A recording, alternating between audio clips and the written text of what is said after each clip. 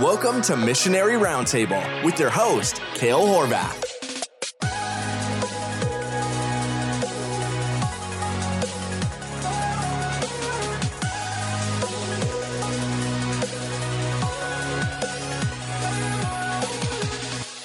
All right, welcome back to Missionary Roundtable. Thanks once again for tuning in. We're excited that you are with us. This is the podcast that's all about the Great Commission and international and foreign missions and just that whole world of taking the gospel to the ends of the earth. We're so glad you guys join us each week. This is season 2. If you're just now finding us, make sure you go back on your podcast app and find season 1, and you can find more missionary and pastor stories and interviews and testimony about the Great Commission and strategy and ways that we can reach the world.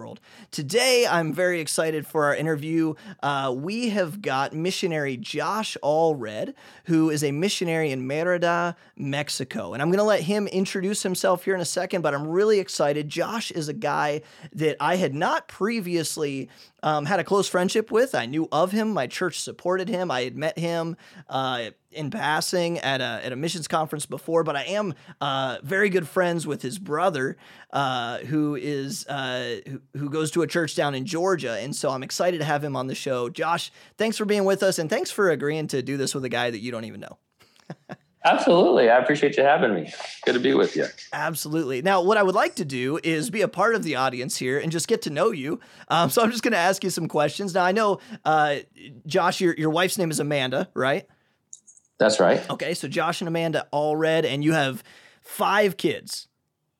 5. Their names are Gabriel, Michael, Bella, Sela, and Malachi.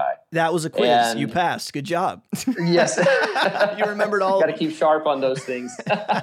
Right. And you are not old enough to have 5 kids, man. Like you are 3 years older than me and you have 5 kids. So man, there are crowns for you at the judgment seat that I know not of.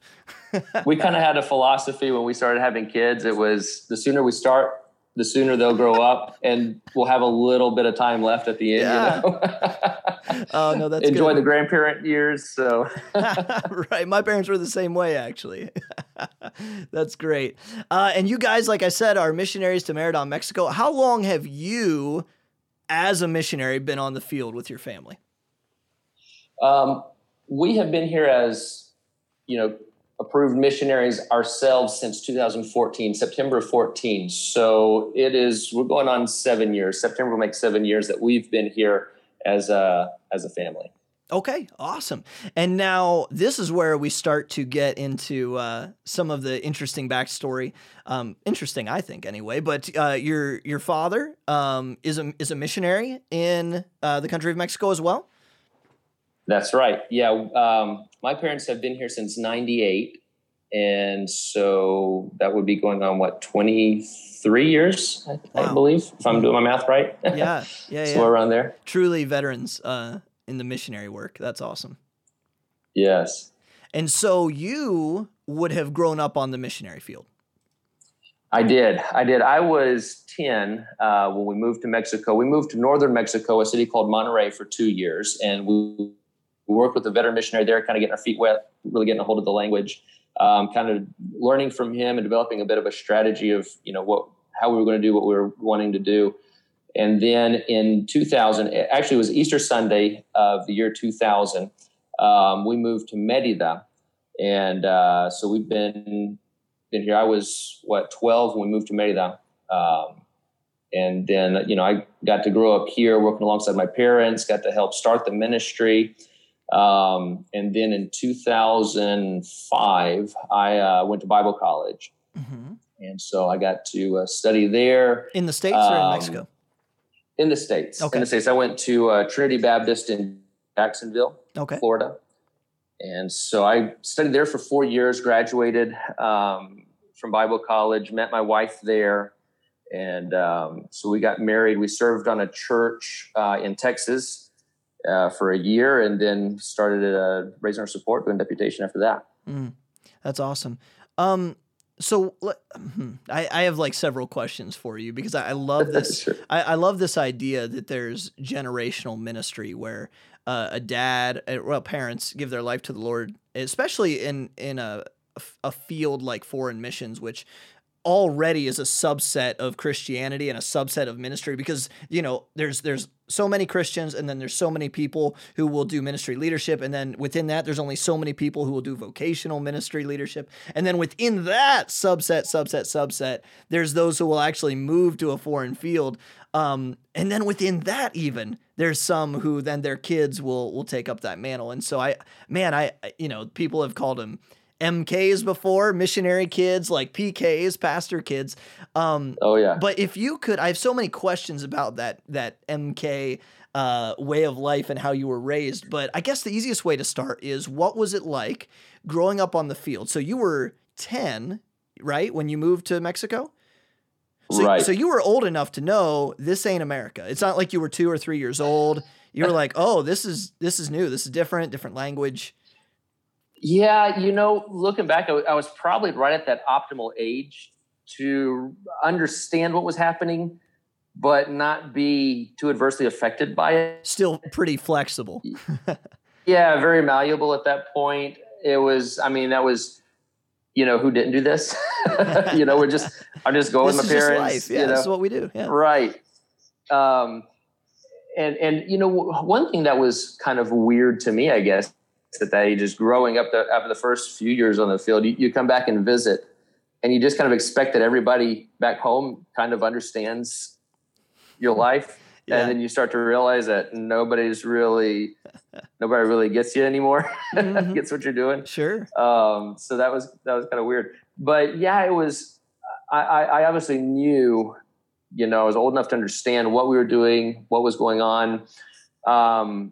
I old enough to be frustrated, and I don't remember this as well as my parents remember it, you know, but I was learning the new language and everything was very frustrating. You know, I remember, I have good memories of that time in my life.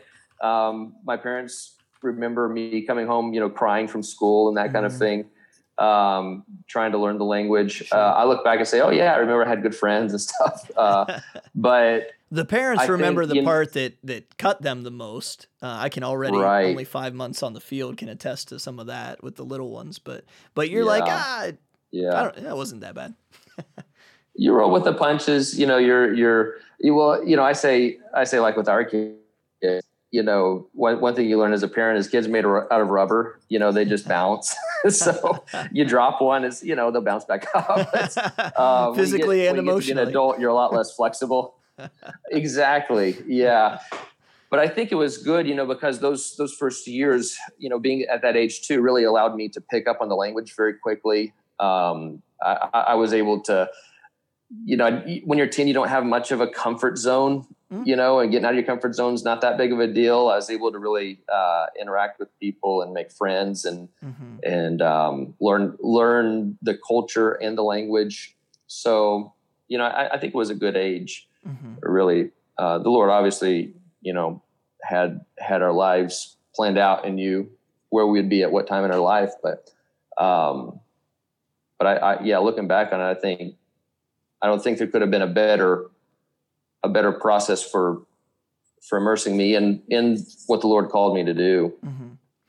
I'm in Central Europe, and so just as a white guy, you can kind of blend in if you want to, but I imagine as a kid you didn't blend in, man. Did that ever create rough times for you, where, you know, just emotionally? You know, we kind of got to a point where we just accepted that we didn't fit in anywhere. And I think one thing what do you mean by that? That's interesting. Well, we kind of consider ourselves, and I've heard some people use the phrase, and I don't remember exactly if I'm saying it right, but I think they use the phrase like third culture, where you don't really fit in. You never really fit in your host country, as far as, you know, like as a Mexican, I feel like I fit in better now, but you don't ever feel like, hey, I belong here. I belong in this culture. I belong in this country. This is my home. Mexico is home to us now, but you always kind of feel a little bit like an outsider. But then when you go back to the States, to me, I feel even more like an outsider. You know, in relationships are relationships. You have relationships with people, but as far as the culture goes, I mean, there are a lot of things that make me feel very weird in the States, you know, even nervous, going back there's some things, when you get to Mexico, you're kind of nervous because you hear of drug cartel and the dangers that are around, and you're not familiar with where you're at and stuff. And so you get here and you're a little nervous and uneasy, and, don't put the kids too far out of reach and that kind of thing. Then, you kind of get used to living where you're living. And I go back to the States now, and like going to Walmart's kind of a scary experience sometimes, to be honest. I mean, just things that you're not used to seeing, and so you really, you don't fit in, you don't belong necessarily where you're at. And you go back home and you don't really feel like you fit there either. And the place that you feel like you really fit is with other people that do what you do. And I think that really fostered a unity as far as with our family. It drew us closer as brothers, with our parents. We had a very, very close-knit, tight family, very supportive of one another. And I think, you kind of create that bond because none of you belong, And also one thing that, I kind of mentioned before, it's you really learn to be comfortable being uncomfortable. You learn to be comfortable not fitting in. You learn to be comfortable, and I know a lot of missionary kids struggle. You go to different churches, raising support, and then going back on furlough, and you're visiting church after church after church, and you don't really know anybody at any of them. And that can be a little uncomfortable, but you just kind of get to a point where it's like, I'm comfortable being uncomfortable. That That's becomes the normal, my lifestyle, as abnormal as it is. Yeah, sure. Exactly. And I think that's a benefit. Now, of course, once you get settled in, you start to be more comfortable and familiar with the things that are around you. And I would say now, Mérida, that feels like home more than anywhere else. And we've even talked about, if we were to move back to the States, like, where would we move back to that would feel like home to us, Yeah. Because most of the places we lived before, that were home in the past, it's like, well, if I moved back there, that wouldn't really feel like home. Yeah, sure. So, and at this point, it would be moving to a foreign country if you were back in the States. Yeah, it really would be. Because you've acclimated to Mexico. Yeah. Yeah. And I mean, just the simple things like, I know how to get plumbing done. I know how to get cement work done. I know how to get things fixed around the house here. Like moving back to the States, I'd have to relearn how to fix things around the house, because everything's done so differently. But you're clearly a Southerner because you said cement. So, maybe if you have to go back, I would check the Southern states. South. We spent a lot of time in deputation in the South, man. So we had to learn a foreign language before we went to the field. True. Yeah, breaking the ground there. Yeah. No, I know what you mean, though, man. I've heard, even my pastor, Jeff Bartel, he was a missionary in Albania for 15 years. And then when the Lord called them back to the States, he said that was actually more difficult because he went to the field alone. But he said it was more difficult as a family to come to the States and emotionally than it was going to the field for just him. And so I can understand how it just becomes your home. Yeah, it really does. And, I think probably like most houses in the States had that little cross stitch saying somewhere on their wall, it says home is where the heart is, And, to me, home is wherever the Lord has you, wherever you're serving, home is your place in the kingdom. It's wherever the Lord's using you, that's where you want to be. And the whole world belongs to him. So, the world's not really home anyway. You're just kind of stationed somewhere while you're waiting to go home. So, it's probably that perspective too that gives you. You can learn to be comfortable anywhere. Yeah, and that's what gives you the comfort in being uncomfortable. Really, if you weren't a Christian, I don't think that's as possible. Because, I don't know, just from my short experience here on the field, even when things are hard and it's emotional, you're just trusting that, like, we did what God asked us to do. And maybe you can attest to that from a much longer experience perspective, but having that hope and confirmation, maybe we could say, actually confirms in you. It's like, this is okay because this is where God wants us to be. Oh, yeah. Yeah, and there's nowhere else you'd rather be. I remember one of our pastors, I think it was in Jacksonville when we were at school there, he would say, there's no safer place than the center of God's will. Yeah. and there's, I mean, sin's universal. No matter where you go, you're going to be living in the middle of, a place full of sinners. And, you can't get too comfortable in the world anyway. So really, I mean, talking about being comfortable, being uncomfortable, that's really what we're called to do. We're called to be in the world, but not of the world. And, you get too comfortable in the world and you turn out like Lot, So right. You got to stay soul vexed. You got to stay out of that comfort zone regardless. Exactly. Yeah. Can you speak on so being raised on the field as a missionary kid and MK, as it were?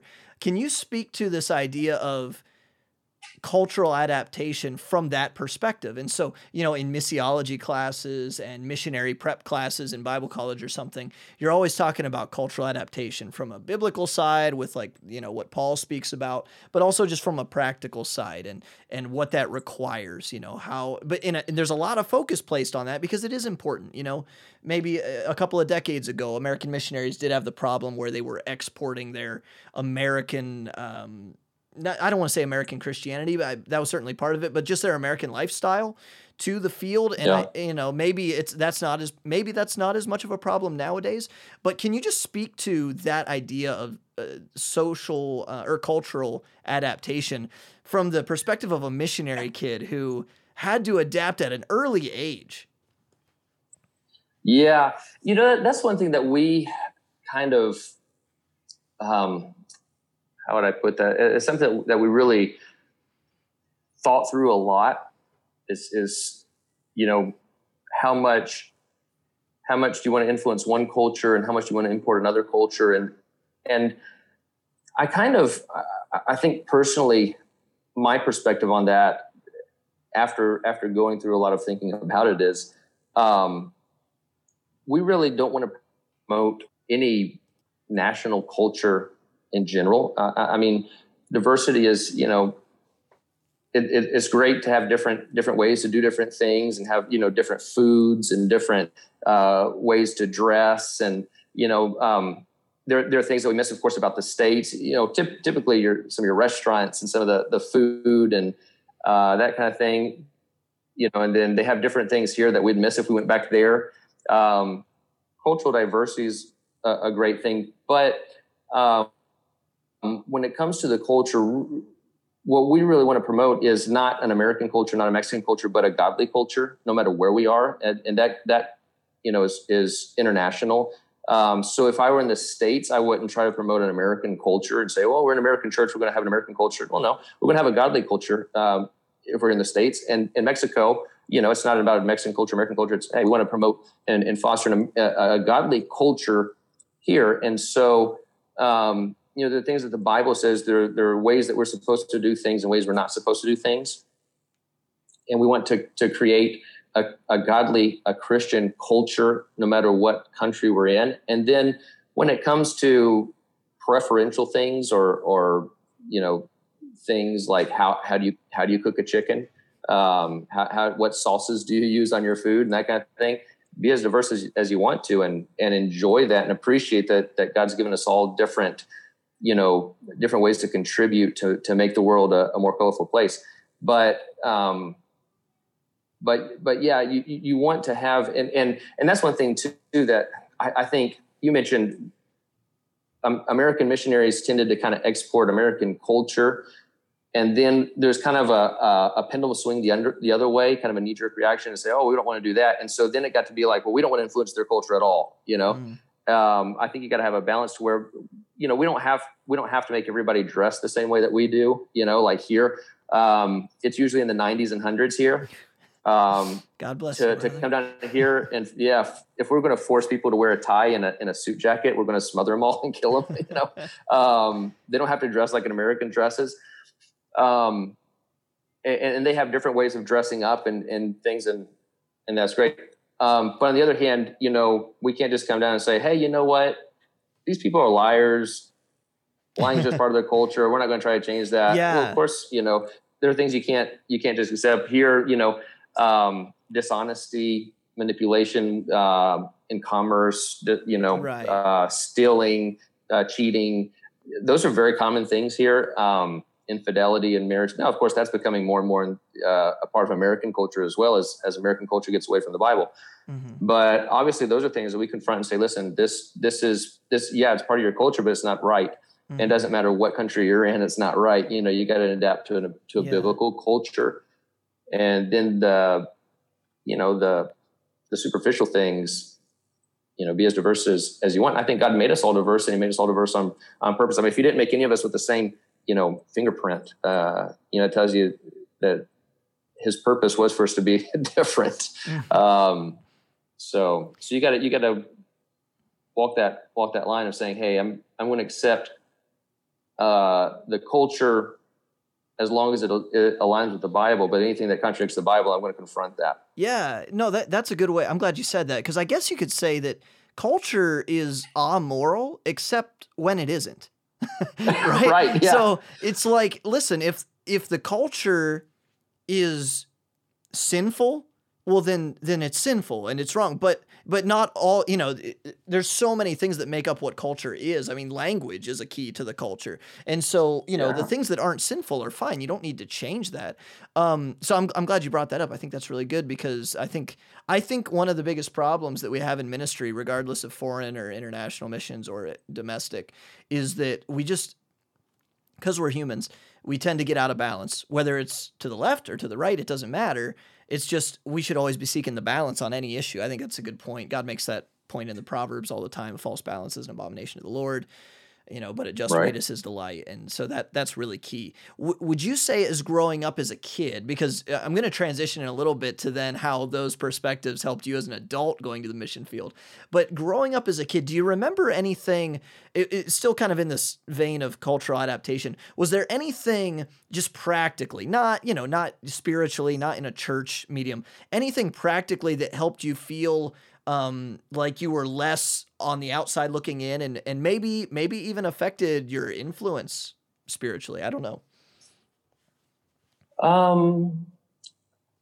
Trying to frame the question in my mind. So anything that made me kind of feel more accepted.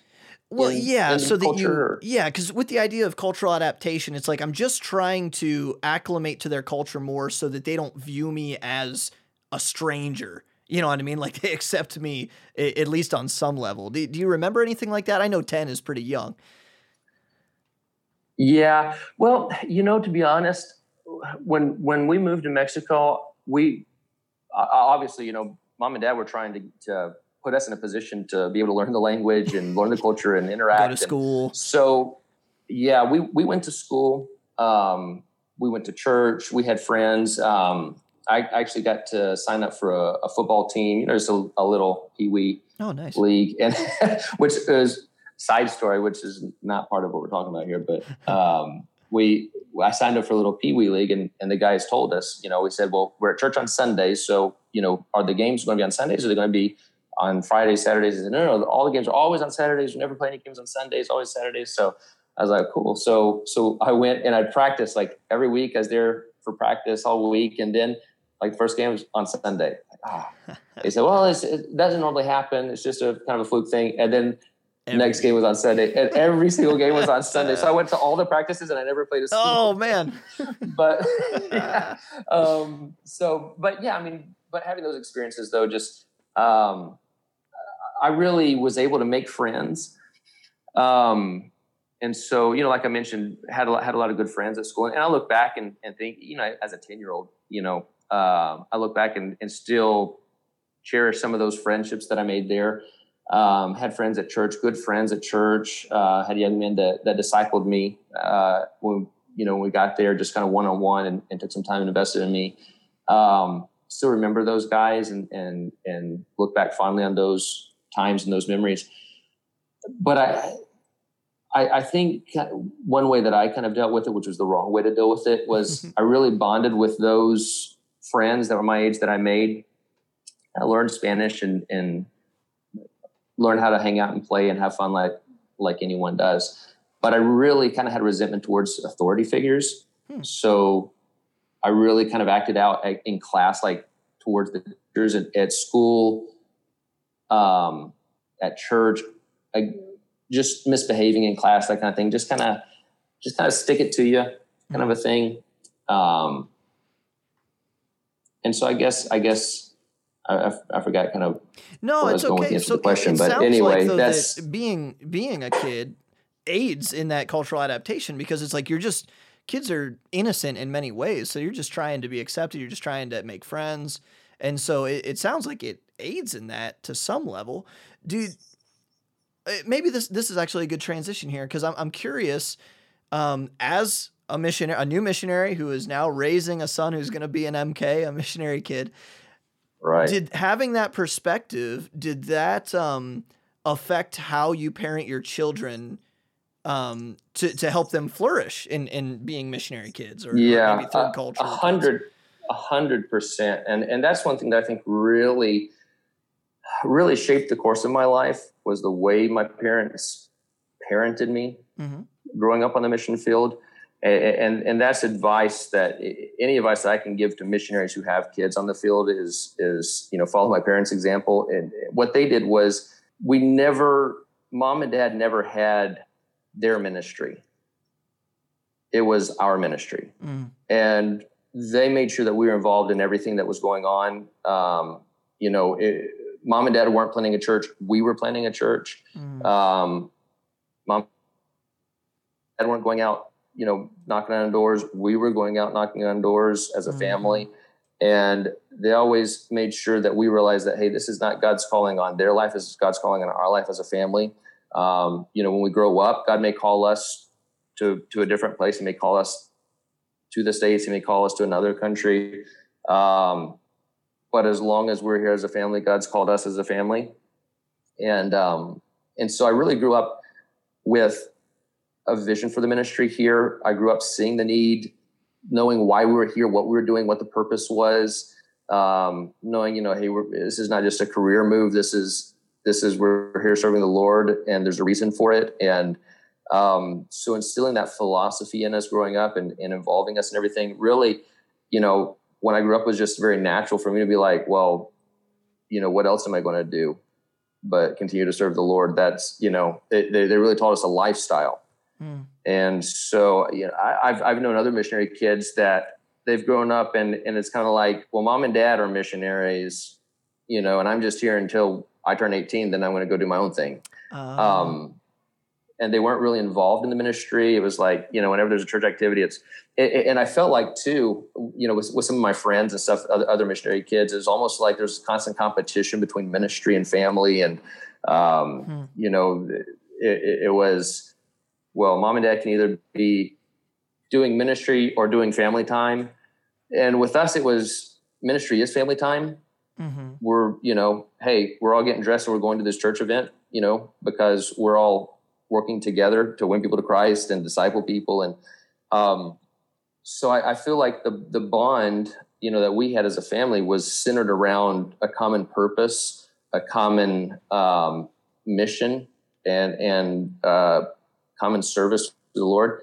And I don't think there's a stronger tie for a family than to be serving the Lord together. And, as we grew up, that really influenced who we became as adults. We weren't just looking to just get out, and leave and get away from the mission field. It was, we understand that this is part of the purpose of our lives. So do you think I feel like helped you? Because unfortunately, I think there are missionary kids, and I mean, I didn't, do a poll or anything, but just from what you hear, that a lot of missionary kids do grow up kind of resenting the mission field and kind of just wishing that they had maybe a quote unquote normal life back in America. Do you think that, your parents just making sure they bring you along? Like you hear the phrase, bring your kids with you as far as ministry leadership. Do you think that kind of helped, you not resent the mission field? Oh yeah. Because it was our project, together, and going back and looking at friends that I would have grown up with if we had not gone to the mission field, if we had stayed home, the people that I would have been with and influenced by, I look back and say, man, thank God that I did not grow up a normal life, because I would be in a quote unquote normal situation. I'd probably be, doing the normal thing today. and looking at where a lot of people are now, it's like, man, that would have been me. And I'm thankful that God spared me from that and really taught me and opened my eyes to much more. So now that you're a missionary and you've been on the field for a while now, I mean, it's not like you're new to the field. You're definitely a veteran at this point, haven't been on the field since 2014. How does your experiences growing up as a missionary kid, how do you then find the balance between ministry and family? Because you pastor a church plant there, you're discipling, you're training guys. So, I mean, you're doing the whole thing, but also raising 5 kids. So how do your experiences then translate to what you practically may try to do to balance your family time and your ministry? Yeah, that's a good question. That's one thing that I've kind of, I've put a lot of thought into, because you're influenced by your experiences and what you know and what you've gone through in your life. And, every person is unique and every situation is unique and every life is unique.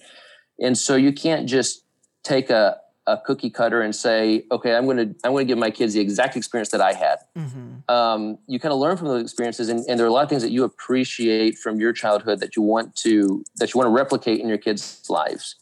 And one thing that I've kind of realized is, I'm not going to give them the exact same experiences that I had. They're not me, they're going to have their own life experiences. And so I try to look at, I want to take the positive from my childhood and try to make sure that I replicate that to an extent, but then take their life and say, okay, where are they at? What is the best I can do for them? What is the going to give them the best opportunity to grow into a mature relationship with the Lord, and a life of service. Now, of course, obviously, the most important thing that I think we can do for our kids is just pray for them. Just beg the Lord on a daily basis that He will mold their lives and do what we can't do as parents. Obviously, as much as I would like to, make my kids what I want them to be. I can't do more than influence them, and they're going to make their own choices and decisions, and the Lord's going to lead them in their life. And so I, pray for them. I think that's probably the biggest thing a parent can do. And then, try to teach them and, like the Bible says, just raise them in the nurture and admonition of the Lord. Mm-hmm. For me, the Lord has blessed me with a wonderful wife that, the Bible talks about the wife is a meet help for a husband. And I look at it as, it's my responsibility as the head of my household to raise my children in accordance with God's will and plan for their life, in accordance with His word. And she, as my helper, takes a lot of that responsibility that I have and helps me to make sure that I meet that responsibility.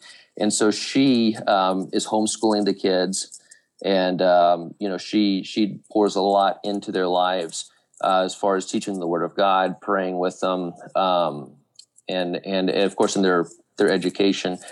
So I'm really blessed to have a wife that that is that perfect of a help for me to make sure that gets done.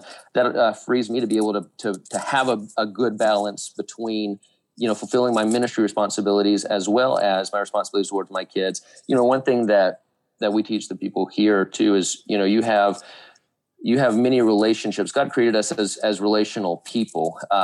He created us to exist within society, not to be isolated from others. Within that, what that means is you have relationships, and with every relationship comes benefits and comes responsibilities. And the closer and the more intimate the relationship, the more responsibilities come along with it, and the more benefits come along with it as well. So obviously the most intimate and most important relationship in my life is my relationship with God. outside of that, I have a relationship with my spouse. And then outside of that, I have a relationship with my children. Then I also have a relationship with my brothers and sisters in Christ and our church family. Then outside of that, I have a relationship with a lost world. And every relationship comes with responsibility. And when you start, if you were to sit down and make a list of all of the responsibilities that you have in every one of those relationships, I mean, it would seem impossible to meet all of those responsibilities, And so you have to obviously balance that. But what you want to do is try to meet all of those responsibilities to the best of your ability, only, of course, with the Lord's help. And then when you have a wife who supports and helps you to get that done, you can get so much more. You can meet so much more of your responsibility having that help. And so she's really my right hand. Of course, it's a little cliche to say, but really that is you want the secret to really being able to raise your kids right. Make sure that you and your spouse are working together on board and have the same vision and goals to help them reach maturity as followers of Christ. And so that's one thing. Another thing too is one thing that I learned from a teacher that I had in school and in high school is, take every advantage of every opportunity. When you're sitting down in class is not the only time you're learning. You're learning every moment that you're awake, So use those opportunities as educational opportunities, and don't just. You need to teach your kids intentionally, but you also need to teach them opportunistically. If that makes sense. Yeah. And so we make an effort to do that. So of course we have they have great grandparents as well that are very supportive in that, and so we just try to give our children every possible opportunity to grow and have their own life and their own experiences but following God and fulfilling His purpose and plan for their individual lives. Mm-hmm. That's really good, man. I think that it's great advice because I think it's sometimes surprises people that the best biblical advice on anything in life really is usually a pretty simple answer. It's like, well, if you just parent your kids intentionally and you and your wife are on the same page, things will go okay. And they're like, okay, yeah, but what's the secret? It's like, well, right. Intentionally raise your kids in the fear and admonition of the Lord, and be on the same page as your wife. But it takes even more maybe intentionality if you're going to do something like then live on the mission field, because there's so many other distractions and whatnot. But man, yeah, that is great advice. All right, what I'd like to do now is kind of turn. I would have you tell more of your story at the beginning, but I really did want to kind of focus more on the missionary kid aspect of it. Before we get into, I'd like to ask you one simple question, but feel free to tell this story however you want. How did God call you to the mission field and even into the ministry as a missionary kid? And how do you think that maybe is different from someone like me who I was not a missionary kid. I wasn't even a pastor's kid. I was just a kid who was raised in America in church. And then, through a bunch of circumstances, God called and confirmed in our hearts to move to the mission field. But for you, I would imagine that there would be some different things and experiences that would happen with that, considering you spent your childhood on the mission field and then you went back, to join your parents and serve with them and even, I don't know if you still serve underneath them per se, but could you tell some of that story about how God called you while growing up on the field? Yeah, that's a really good question. And people, I think a lot of times, like you said, they want to know that secret. Well, what's the secret? And people, well, how does God call you? And how do you know if you're called? And that is the $1 million question, right? Right. How do you know you're called, right? Well, and I hope I don't misquote here, but Jesus said, if I'm quoting him correctly here, my sheep, I know my sheep and they hear my voice. If I said that right, they know me. Something to that effect. Yeah, they know me and they know my voice. The thing about God is He knows. Yeah, it's. God knows how to communicate. He's pretty good at it. He kind of created language and kind of revealed Himself to us throughout history. And he's used, different means to do so. You look back at the Old Testament, obviously you have the prophets, and he spoke in visions and dreams, and he spoke in person to some, and then, he used biblical authors to transmit his word. And then, of course, he revealed himself in the person of Jesus Christ. And so he reveals himself to us, and he communicates with us. And of course, he gave us language and gave us the ability to think and to perceive and to communicate. So, I think usually when there's a problem with communication, it's not usually on God's part. It's usually a problem on our part when it comes to hearing what he's trying to communicate to us, one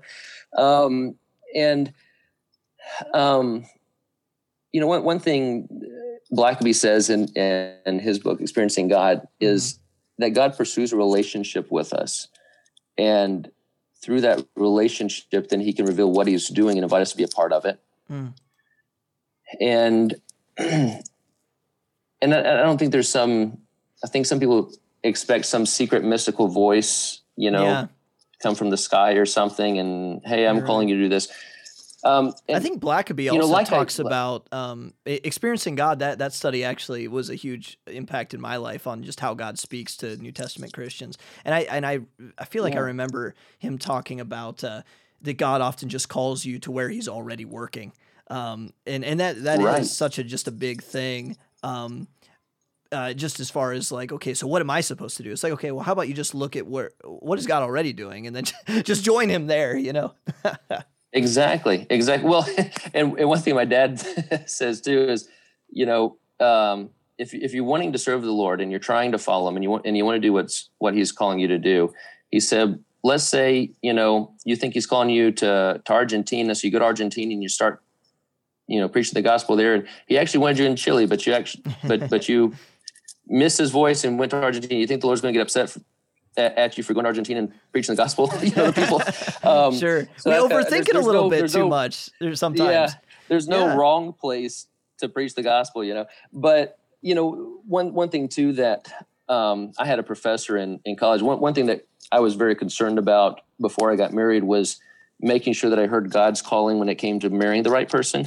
I was very concerned that I would stick my foot in there and mess it up. And a professor, something he gave me a lot of comfort in. He said, listen, he said, are you trying to follow the Lord's plan for your life? Or are you seeking his will? Are you asking him to show you what he wants you to do? Absolutely. I'm scared to death I'm going to miss it. He said, do you think God wants you to do what he has, what's best for your life? Well, yeah. And you think that if he wants what's best for you and you want to follow him, that he's going to hide that from you in such a way as that you miss what he wants for you. Right. While being sincere, he said, God's not going to do that. It's not, when you miss what God wants for you, it's not because he didn't let you know, it's because you didn't want to do it. And, also I think playing into that, something we've already spoken about, is that every life is different, and God's going to take everyone down their own path. And so I can't say, well, this is the way that God called me, therefore this is the way he's going to call you. I mean, I don't think anybody's ever been called through a burning bush since Moses, God does it in different ways. So in my personal life, what God I guess let me, I don't mean to interrupt you here. I want to clarify a little bit what I was asking, because you are right, man. It's been a minute since I've been in the deputation world, though, and because guys do want to know the magic sauce of what is the call of God, and I didn't even really mean to hang you up there. So Pastor Jeff, something he always says to me, and I really like, is that God doesn't call you to a place, at least at first. He calls you to a work, and that's based on Acts 13 and the disciples being sent out when the Holy Spirit had a work that he said, separate me, Paul and Barnabas, to, and he told them the place later. And so the work is the important part, but eventually you got to know the place. So, maybe it's not the first thing because a lot of young missionaries or kids who are zealous to be missionaries, the first thing they're trying to fill in is, where should I go? And that's not the most important thing, which even you were alluding to. But when it did come down to God confirming in you, that not only did you want to be in ministry, but that you should do it in Mexico and not in the States. How did God work that in your life? Or maybe how did he burden your heart for Mexico growing up as a missionary kid? Does that make sense? Yeah, absolutely. God deals with each of us individually as well. And he has a unique plan for each of us. And he has a unique way of getting us there. So maybe every calling is not going to look exactly the same. But one thing that he is going to use in calling anyone is he's going to use that relationship. And the thing is, if you're not communicating with God, you're not going to hear anything he tells you. Amen. Yeah. And maybe the place that you're going to go serve is a very important part, but also what he's telling you on a daily basis is just as important, So, I mean, I could hear the calling to move to Mexico and then get here and not listen to him, Sure. every day of my life. And yeah, I could be a big failure in Mexico, or, I could be in the States and be listening to him on a daily basis and be accomplishing his purpose for me. So he's going to work through that relationship. And if you are reading his word and you're in prayer, then he's going to be able to communicate with you when he needs to. When he has instructions, you're going to be able to receive them because the line's open. Mm-hmm. And in my case, particularly, just my personal story, I think God gave me the unique opportunity, which I'm very thankful for, to have grown up in a place where the Lord obviously wanted me to be here at this point in my life. And in preparation for that, he placed me here alongside my parents and put me in a position where, I think a big part of God calling us is, revealing to us where there's a need and what I can do to meet it. And so in my case, he put me in a position where I had the unique opportunity to see the need in this place and also learn by working alongside my parents how to meet that need. And so really, before I became an adult, I had a vision for a need in a particular place, a particular area, and a game plan for how to meet that need. And so to me, it was just natural, what else would I do when I know that there's a need here and then I can help meet it? And the Lord has already given me a heart. He's given me the ability to speak the language. We already have a ministry here that we worked with my parents to establish as a young boy. So it was just very natural for me to continue along that path. It seems like God. It God made kind sense. of lined that up. It did. It was just and quite it logical. was precipitated. Yeah, it was. It was, and really, you're talking about methodology because, like you said, the important part is he calls you to a work, and then logistics are just logistics. I could be doing the exact same thing in India. Or I could be doing the exact same thing in Russia or any part of the world. And it was precipitated by me surrendering my life to just do whatever he wanted me to do. Yeah. And I remember very specifically that taking place when I was 12 and we were living in Monterey. Oh, yeah. And so at that age, I surrendered to do whatever the Lord wanted me to do. And then from that point forward, it was just like all of the preparation and all of the leading just led here. But if I weren't here, I mean, if I were in Jacksonville, I'd be doing the exact same thing. I'd just be doing it in a different place, Yeah, amen. It's just and one thing Dad's always said too. Exactly, yeah. Exactly. And one thing that Dad always taught as well that has always made a lot of sense to me practically, especially when someone's looking for what does the Lord want me to do? He says, listen, do the last thing the Lord told you to do until he tells you to do something different.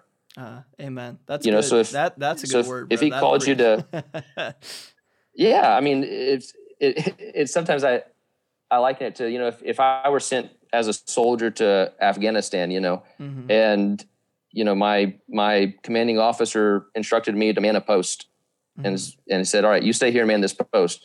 I could be there a day, 2 days, 3 days. I could start to say, well, maybe he wanted me to do something different and he forgot to tell me. I could start looking for something else to do. If I were to stray from my post, he would come back and have some words for me, I'd probably wind up in disciplinary action because, if he doesn't tell you to do something different, you just keep doing what you've been told to do. And so that's kind of my philosophy, I guess, is I want to keep doing what he told me to do. And if he calls me tomorrow to go to Russia, I mean, he'll let me know that he wants me to do that, and if he does, then I'll follow that instruction. If he doesn't, I'll keep being faithful here as the best of my ability. That's really good, man. Because even the way you were talking about, just like Mexico made, so God worked in your heart to want to serve him, in many ways, I'm sure. And, and everybody's testimony is longer than an hour podcast, of course. But I love how you even just said, it just makes sense to go back to, my dad already started something here. I speak Spanish, like I culturally am probably more of a Mexican than an American. So this just makes sense. And that even kind of brings it full circle to what you were saying earlier about sometimes we missed, and I didn't even intend to go here. So, I'm glad you went here. I think we actually talked about this in the last season with some of our guests, that because this is something that kids, I say kids, maybe it's because I'm 30 now and I just feel old, but the younger guys who are getting zealous, I remember being this 18, 19 and zealous to be a missionary, zealous to do the ministry.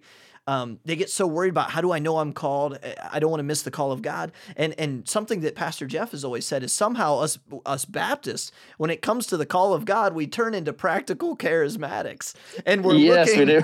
We're looking for signs and wonders and a light beam shining through the window onto this globe that stops on a certain country. And it's like, listen, God is way more logical than that. And if you will just submit and do what he's asked you to do, and then seek his will for your life every day, he will reveal it to you. And the rest can just be logistics and strategy and good planning. So that's really cool to me. That your story is very much like that, man. I really appreciate that. I love how God, sets us up too. It's like, we were talking before, I don't know if we were recording or we were just chatting before we started recording here, but, with me, it was God put me in a position growing up to where, I really was coming back to what to what he had already prepared me for as a child. Well, then in your case, being in Hungary, where you were mentioning to me that you have a Hungarian lineage in your family. And so the Lord just kind of, and I have a friend that's a missionary in India, and his, great, I don't know how many great grandfathers back, was an Indian Buddhist priest or Hindu priest or something of that nature, and got saved by he got saved under the ministry of a missionary that went to India, and so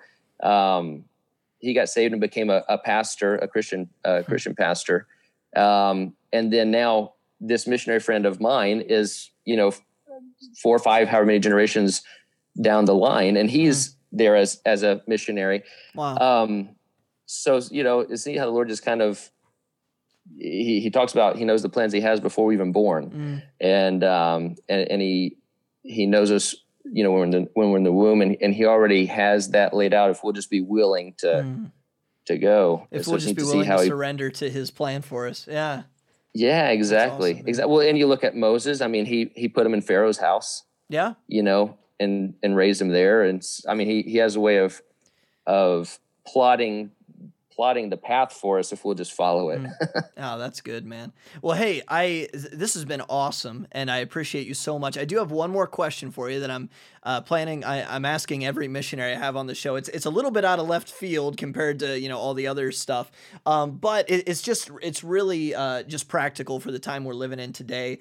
I know that this, for me, myself, the year that we're living in, especially with 2020 and the post-pandemic world that we're coming up on, it's given me, and I think a lot of Christians, more of a sense of urgency. And I feel convicted sometimes that I didn't have more of a sense of urgency before.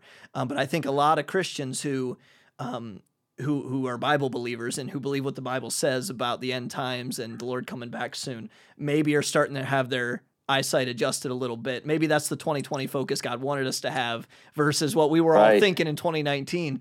But let me just ask you a practical question, man. Has the world, and listen, I promise you don't have to spend, a ton of time really fleshing it out. Just how does this hit you, off the top of your head? How has the world events of the last year or two, how has that affected your practical ministry and strategy on the field? Has it changed at all? Of course, church meetings and stuff have changed, but just your strategy, your urgency for reaching the lost in your mission field. Because I don't know about you, man, but I'm praying for the gleanings at this point. Like it's kind of changed how I see the mission field now that I'm here because of 2020. Yeah, you know, it does give you a different perspective.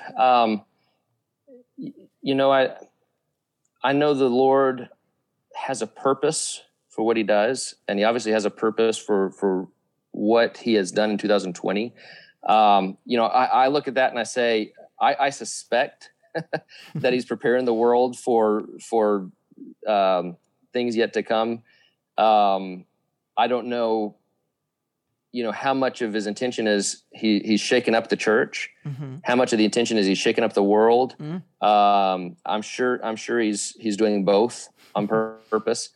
And as far as, you know, obviously, you know, the ministry looks different right now. We're trying to get back to what we think is the most effective way. And we feel like maybe ministry's been less effective having to use, you know, kind of backup plans and stuff. So instead of meeting in person, you might have to do something on Zoom or something like that. We don't feel like that's maybe as effective as it could be, but you know, maybe the Lord does, you know, maybe there are people that have come to know him through the situation. And obviously if it wasn't for the best, he wouldn't have done it. Sure. But when I look forward, I say, obviously, you know, we're getting closer every day. And I mean, it's not just you see one thing happen, you just see one thing happen, and then before it's over, another thing happens. I mean, look at what's going on in Israel right now. Mm-hmm. We're not even out of the pandemic yet, and now they're being bombarded, and it's just like things are lining up. And we don't know the day or the hour, but it certainly seems like we're getting close. And you know, I just look and say, how much is he preparing the world for this? Now, optimistically, you want to look at that and say, man, there are going to be a lot more people come to Christ through this.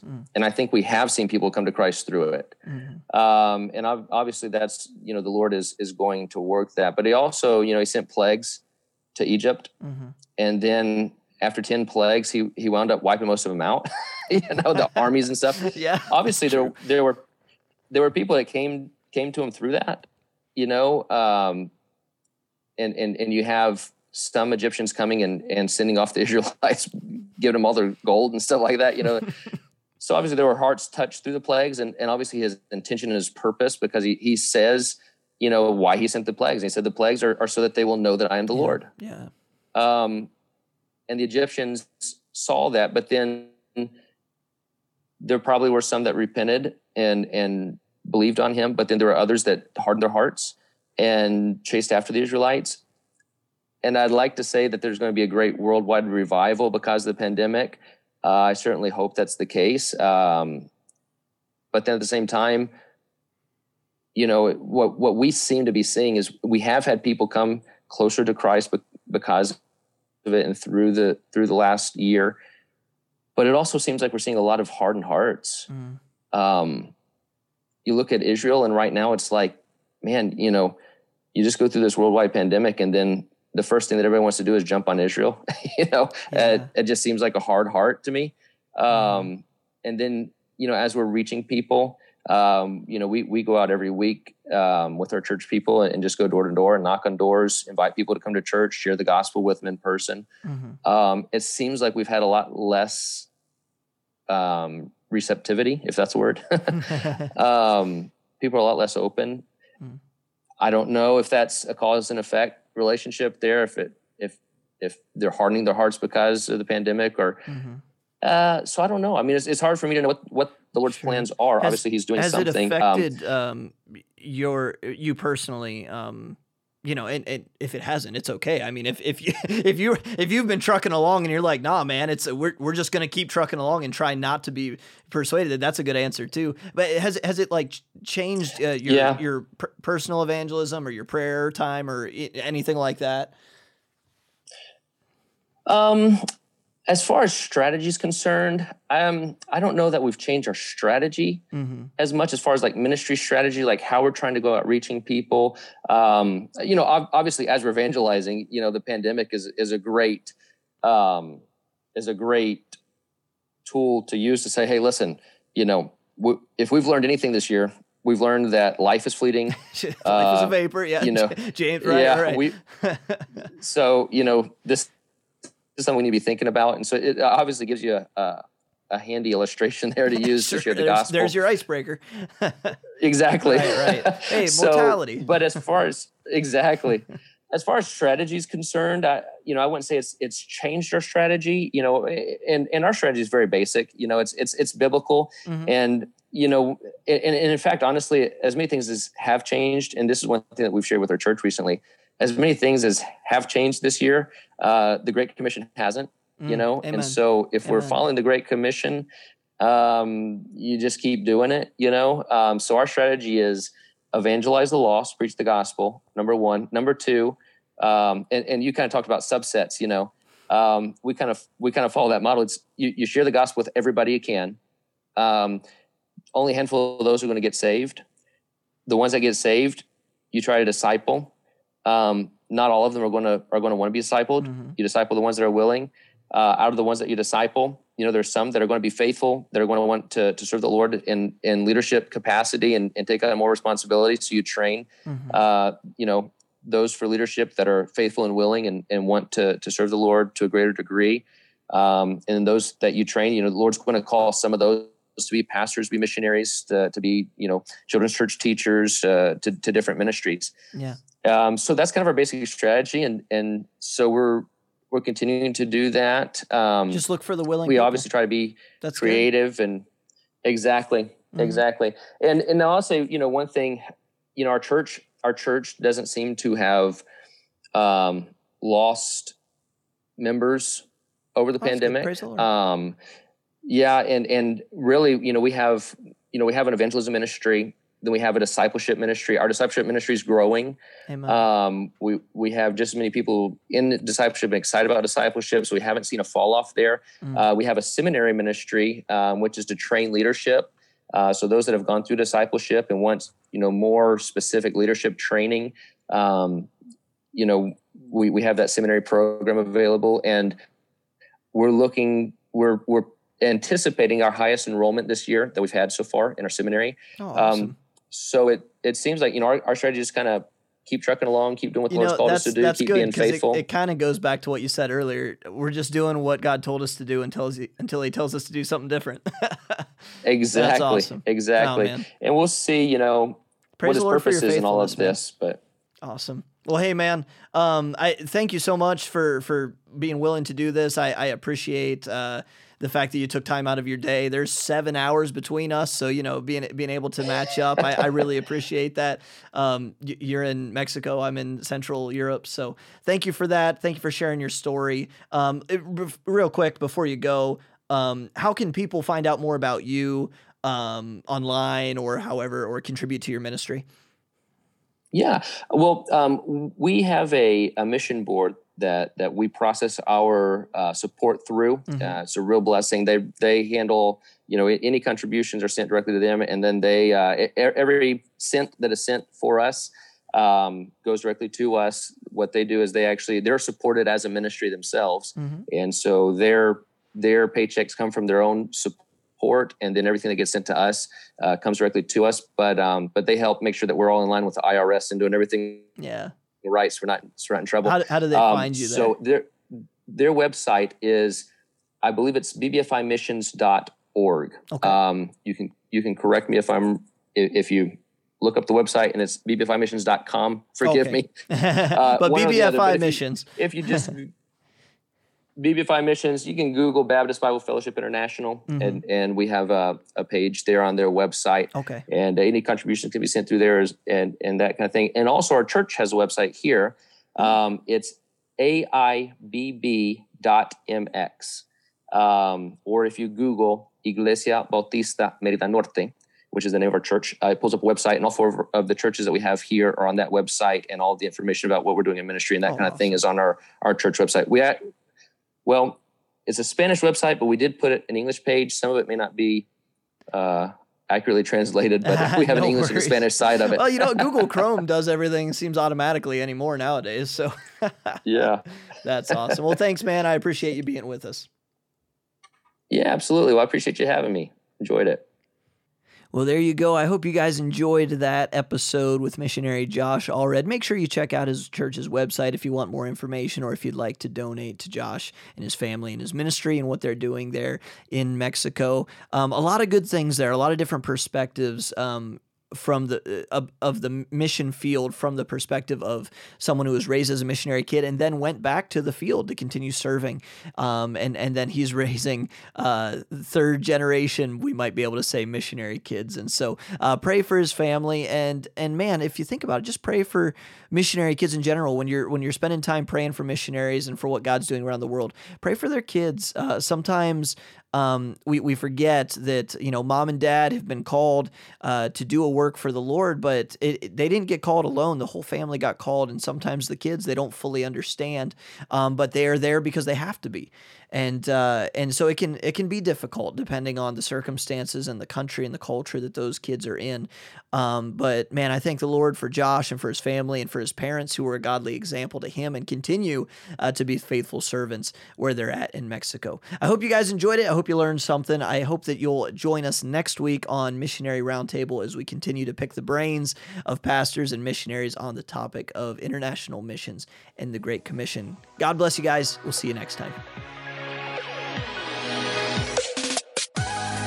Thanks for listening. Please rate and subscribe and share us on social media.